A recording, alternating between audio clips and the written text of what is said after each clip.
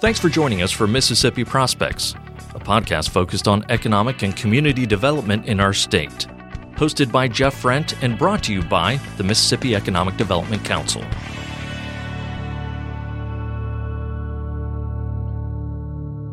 In the eyes of many people, Mississippi is still primarily an agricultural state. What they don't know is that we have made tremendous strides in the manufacturing sector. Agriculture and manufacturing actually go very well together. You have a population that is very comfortable working with their hands and making things. We like to say, if you can make it, we can make it in Mississippi. Joining us today is Josh Bays. He's a partner at Site Selection Group, where he leads the company's industrial practice. Throughout his career, Josh has developed various cutting-edge analytical platforms, enabling clients to optimize their location decisions. Additionally, he is a critical part of the company's executive team and helps provide and implement strategic direction. With a background in the field of geographic information sciences, Josh is considered an expert in industrial site selection, where he integrates real estate and economic incentive strategies for the company's industrial clients, which includes a few names you may have heard of: Adidas, Amazon, Boeing, Harley-Davidson, just to name a few. Please welcome Josh Bays. Good to have you here with us this morning, Josh. You know, the manufacturing sector is important to the state of Mississippi, as I was mentioning earlier, and really critical part of our economy, and it accounts for the majority of now state-assisted economic development projects. Based upon these projects, or the projects that you see in the pipeline, is this a trend that you see, at least at the national level, continuing? Or do you think we can expect to see us hitting either sort of an equilibrium or even a slowing of the trend of manufacturing on the uptick in the United States? Yeah, well, first and foremost, I appreciate you having me. It's always good to be in Mississippi. It's a fantastic state, fantastic economic development ecosystem. Well, thank you. So kind of getting to your question about overall project activity, specifically looking through the production lens, no doubt about it, the last couple of years have been an economic boom across the country as it relates to manufacturing. The data that comes out that measures activity isn't always indicative of what we're seeing in the pipeline as far as deal flow goes. Anecdotally, I can tell you that 2018 was the most active year that we've seen ever. And I'm dating that back to the early 2000s. This year, activity is still pretty good, and looking in the foreseeable future, it looks like that activity is going to sustain itself. I think at no question, at some point in time, it's going to slow down. From kind of the leading indicators that we see and the activity we see come across our desk, I'm not concerned that that's happening within the next 3 to 6 quarters. But I think it's hard to dispute that we're close to peaking if we haven't already peaked. And at some point in time, we're going to hit a lull, but it's not something that as a firm we're too terribly concerned about. Is that peaking, or is that sort of hitting a saturation point where we got enough? Or am I not maybe even using the right terminology? Yeah, well, the real answer is nobody knows, right? But the way that I kind of look at this, a lot of the activity, the production activity in the United States is driven by consumer demand and driven by the healthiness of the economy. And so that's what's going to drive production activity in the states in the foreseeable future. The economy has been on an upward trajectory for quite some time now and is starting to, I don't want to use the word stall. Stall has a negative connotation because there's still growth, and technically I think the definition of recession is 2 consecutive quarters of downward decline. We haven't had that yet, so we're not in a decline, but I think it's foolish to expect it to continue that upward trajectory. And U.S. manufacturing activity has slowed to at least near a 3-year low in June of 2019. And likely anyway, I'm sure there are a lot of factors amid anxiety over trade tensions between the U.S. and China, and of course many other countries, and tariffs. Are you seeing this anxiety spill over to your manufacturing clients who've been looking for a new site location? Are they trying to pump the brakes maybe and wait and see what happens? Yes and no. So obviously trade tensions and tariffs and the trade dispute between the U.S. and China dominate headlines, and it's difficult to look at any media outlet in a business context and not read something about it. When I look in my little world of corporate site selection, which is helping companies either expand, consolidate, or relocate their production footprint, it's not having as tremendous of an impact as the national media would lend it to believe. So it's not really affecting our day-to-day lives in the world of corporate site selection. Now, that being said, depending on the nature of a particular company's business, where they're shipping products to, where they're getting inbound materials from, it can have a meaningful impact, and it can prolong that decision-making process. But by and large, the majority of the projects that warrant engaging a firm like ours are pretty well defined, and they're servicing a specific need from the consumer market or the business market. And so, tariffs be damned, those projects need to move forward to fulfill obligations. But every now and then you get projects that the decision-making process might be slowed down a little bit and delayed because of uncertainty, but it's general uncertainty in a volatile marketplace. But I'll contend that when you talk about trade disputes and how it affects corporate site selection, the rhetoric that's going on between the United States and Mexico is having a significantly bigger impact on domestic production projects than the rhetoric that's going on between the U.S. and China. And that's what I wanted to ask you about next. We've seen the rise of manufacturing in Mexico. A lot of automotive manufacturing has moved down there. They've been thriving, and even though no tariffs were placed or have been enacted, it is obviously still a concern in the corporate world, being a neighbor. And then, of course, you've got Canada to the north, where they're, I think, suggesting approximately about European Union. I wasn't talking about Canada, the $24 billion worth of tariffs. So we've got some countries and regions that we do a lot of business with, that there's still a lot of uncertainty beyond just China. Yeah, no doubt. And, it's often referred to as global marketplace, and that's absolutely accurate. Supply chains don't necessarily recognize political boundaries of countries. And over the course of the last, decades or so, Mexico has become a good alternative to manufacturing goods offshore.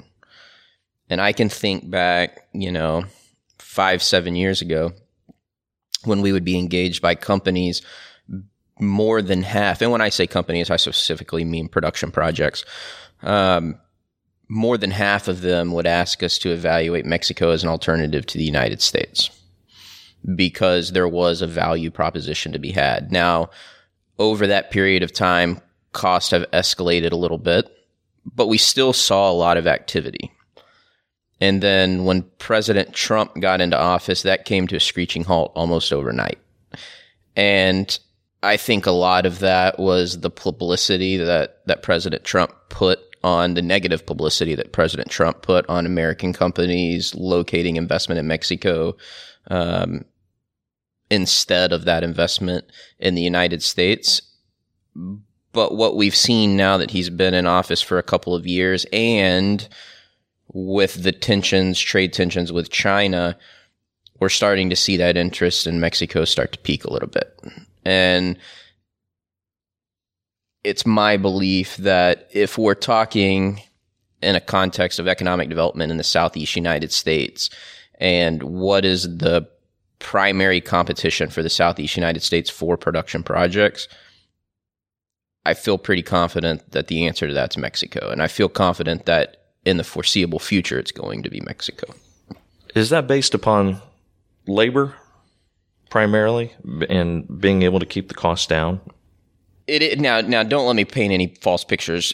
Manufacturing goods in Mexico has some challenges. It has a lot of challenges, and there are a lot of hidden challenges that an operating cost analysis doesn't always show. And happy to talk about that. But yeah, historically, it's been lower labor costs.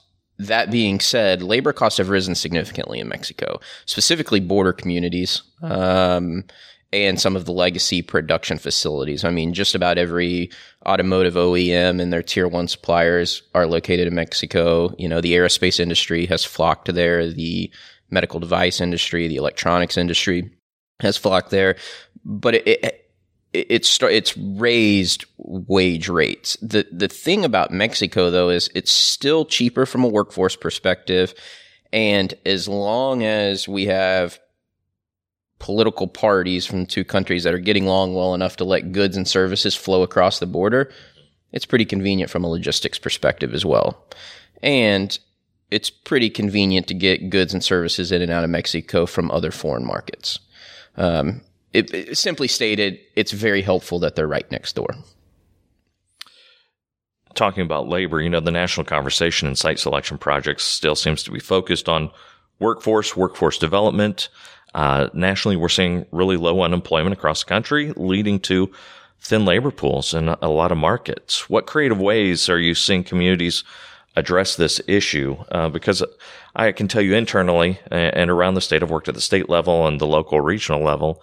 We're always trying to find new creative ways, to help market our workforce and to find new critical partners in engaging and developing a deeper pool of workers available to companies to help attract new companies. Yeah, that's the no doubt about it. Workforce is the biggest challenge that we see in this industry. And when I say this industry, I'm painting it from a broad picture of economic development as well as those folks working from the corporate side, whether it's the company themselves or service providers like us, finding an available and qualified workforce is incredibly difficult to do all across the country. So there's not a community that has a monopoly on that issue. In our experience, the communities where their workforce story is resonating with companies the best are those that have a very strong and well-established workforce development infrastructure system, one in which the local employment base, the local companies are very engaged in workforce development process, and one where they're getting students in the pipeline as early as possible. And sometimes that's in middle school, high school arena. That's kind of the litmus test of those workforces that have the potential to be stronger than others. Because if you evaluate workforce on just simply the availability of qualified workforce today, it doesn't look good anywhere. I mean, I'm always fond of saying you can't find 100 machinists sitting on a couch anywhere in the United States, because anybody that is employable is basically employed. And I know that can be a controversial statement, but it really is true if they possess the skill sets that are required today in modern manufacturing environment. Do programs such as like the ACT Work Ready program, and you may go into a community and they say we have X number of people holding these certificates. Does that mean anything on the corporate site selection side, or does it at least help paint a picture of a community that is being proactive and trying to help grow the skills of their workforce? I wouldn't say it's a meaningful proxy of the availability of a qualified workforce, but I think the second part of your statement hit the nail on the head. It is certainly an indication that the community takes workforce development seriously and is willing to invest proactively in anything that they can to ready the workforce. I would be lying if I said it completely resonates with the majority of companies, and I think a lot of that's just simple ignorance of what those types of programs entail and the nuts and bolts of them. Well, they're all a little different, and there's several of them. Exactly. And you also have to think most, and I'm painting with a very broad brush here, but most companies that are going through some type of site selection process to locate investment, that's not their day job. They don't do this every day. It's something that they do, at most every several years. And a lot changes in this industry in that period of time. And so it takes a fair amount of education on our part with our clients of what some of these programs mean, but very rarely very rarely are our clients familiar with some of the programs you're talking about. I'll tell you where we have had success, if I can share this with you, is that I've seen existing industries buy into it and move people who have achieved different levels of certification, whatever program they've adopted, and move them up in the hiring process because they've had good success bringing in talented people, and retention has been higher with those people. So you talk about case studies, and more consultants are asking us for, do you have a case study? I guess this is a place where you can show, we have this program, this company prefers candidates who have been through this training, and their retention numbers have gone up. Yeah, absolutely. And that type of testimony does resonate very well with companies. And I'll contend that the biggest advocate for a community's workforce and the programs in place for workforce development are existing companies and their experience. And I know in the economic development industry, it's sometimes difficult to get everybody to play nice together in the sandbox. But that whenever companies are spending time in a community and really putting that community under the microscope near the end of the decision-making process, I've seen testimony from companies kind of single-handedly sway that decision one way or another. That's great insight. Workforce, obviously, typically one of the top site selection decision factors in site selection. How important is it also for a community to have a well-prepared site? And beyond that, maybe marketing that well-prepared site? Incredibly important. Yes, workforce drives projects. Again, I'll contend that everybody's almost in the same boat from a workforce perspective.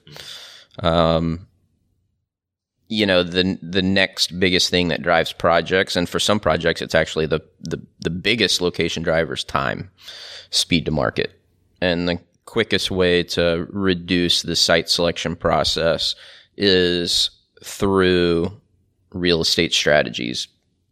And what I specifically mean are choosing specific real estate options that enable speed to market, whether that's an existing building or a well-prepared site that requires little pre-due diligence. It's important, and it's a function of time. Now, that being said, I think it's also important to touch in this conversation to touch on what the inventory looks like nationally for industrial product, but specifically in the Southeast U.S. We talked a minute ago about how manufacturing activity, specifically in the Southeast, has been booming.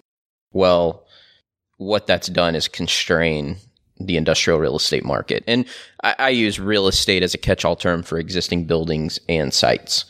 A lot of very competitive sites have been gobbled up across the Southeast over the last 3 years. The economic development ecosystem in the Southeast does a fantastic job at product development, but it's been difficult to keep up with that. And so the market right now is as constrained as I've seen it in my career from an existing ready site perspective.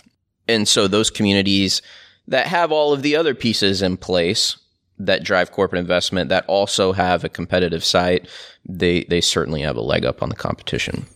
Does having and I use my air quotes here, certified site make a difference? I know I've talked to people in the past, and they're like, criteria is so different from community to community that it's almost like some of the workforce programs. It doesn't mean a lot to the end user, which could be your client. Yeah, there are probably 3 or 4 topics that are a lightning rod with me in this industry, and the topic of certified sites is certainly one of those.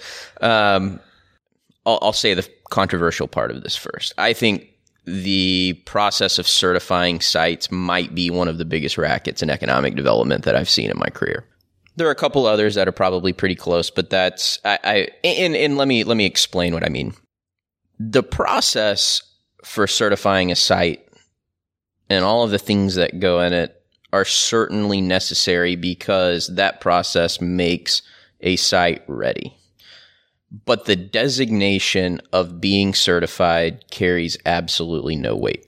And the reason that this causes me some angst is because I've seen communities, states, and utilities invest an ungodly amount of resources chasing that designation. What makes a site competitive?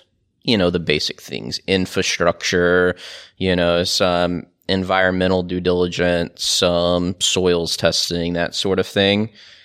And the rigorous process that I've seen some of these certifications go through, it's a waste of resources, both time, energy, money, for a designation that does not resonate with the corporate audience. So don't mistake what I'm saying. Having competitive shovel-ready sites is important, but having the seal of approval that it's been certified is relatively meaningless. No, it makes a lot of sense. In other words, the due diligence and the investment in the property is where the value is. No doubt about it. And you don't need a designation to do that. And I'll also say the economic development community profession is very well established and developed. Just about every economic developer across the Southeast knows what it takes to make a site ready. Now, they might need a consultant to help them put all of the pieces in place, but it's not rocket science. And it just causes me angst to see some of the resources spent to quote unquote certify sites. What can a community do right now to be better prepared before pursuing a manufacturing project? Because not all communities are really positioned to attract and have a sustainable manufacturing presence in their community. Yeah, you got to make sure that your value proposition is very well crafted before you start spending a lot of resources going down that path of attraction of production projects. And I'll also contend that before you deploy a lot of resources attracting production projects, communities ought to take a real strong look at their existing production base that exists and see how they can foster growth there. More often than not, that's the lowest hanging fruit. But, those communities that are hell-bent on going down the attraction path of production projects, crafting that value proposition, and that value proposition has several legs to that stool, whether it's workforce or sites. One thing we really haven't talked about is logistics and accessibility drives projects, specifically in the production arena, at least early on in the site selection process, quite a bit. In business environment and a cohesive economic development and political leadership, kind of having all of those pieces in play before a lot of resources are deployed in attraction. If you could look into your crystal ball and tell us what trends you believe are coming for the 2020s in North American manufacturing, what do you think maybe the next growth sectors are in the manufacturing area? I don't have the foggiest idea. That's the candid answer. But, kind of talking high level, and then I'll kind of talk specific industries. We at Site Selection Group, we subscribe to a few economists that we kind of listen to their take on the economy and what their forecasts look like over the next 10, 15 years. I think at some point in time in the next couple of years, we're going to hit some type of recession. I don't think it's going to be anything like what we saw in the Great Recession. And then I think towards the end of the 2020s, due to aging demographics and a variety of budgetary issues at the national level, we do have a chance to dip into a pretty significant recession. And that scares me a little bit. But I think that we're a good 7, 8, 9 years away from that.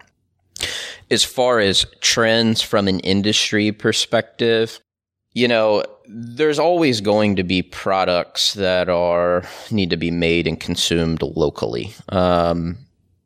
Food comes to mind. There's been a big push in that particular industry, and we've had a lot of success in it as a firm of the food industry, the big push of reducing shelf life on projects. Listen to me.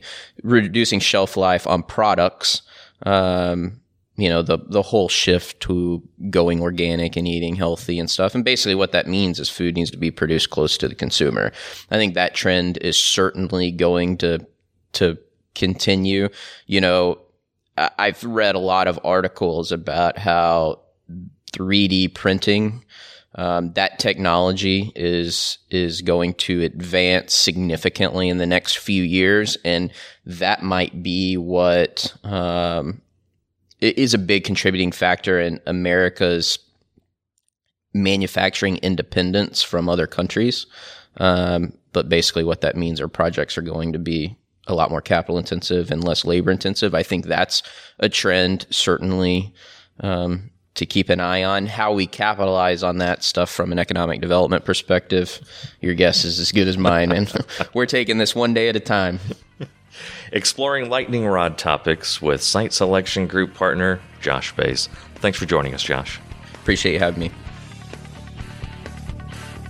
Mississippi Prospects is brought to you by the Mississippi Economic Development Council, the Mississippi Development Authority, Cooperative Energy, Greater Jackson Alliance, Entergy, Mississippi Power, Tennessee Valley Authority, Watkins & Eager, Butler Snow, Jones Walker, and produced by Podastery Studios.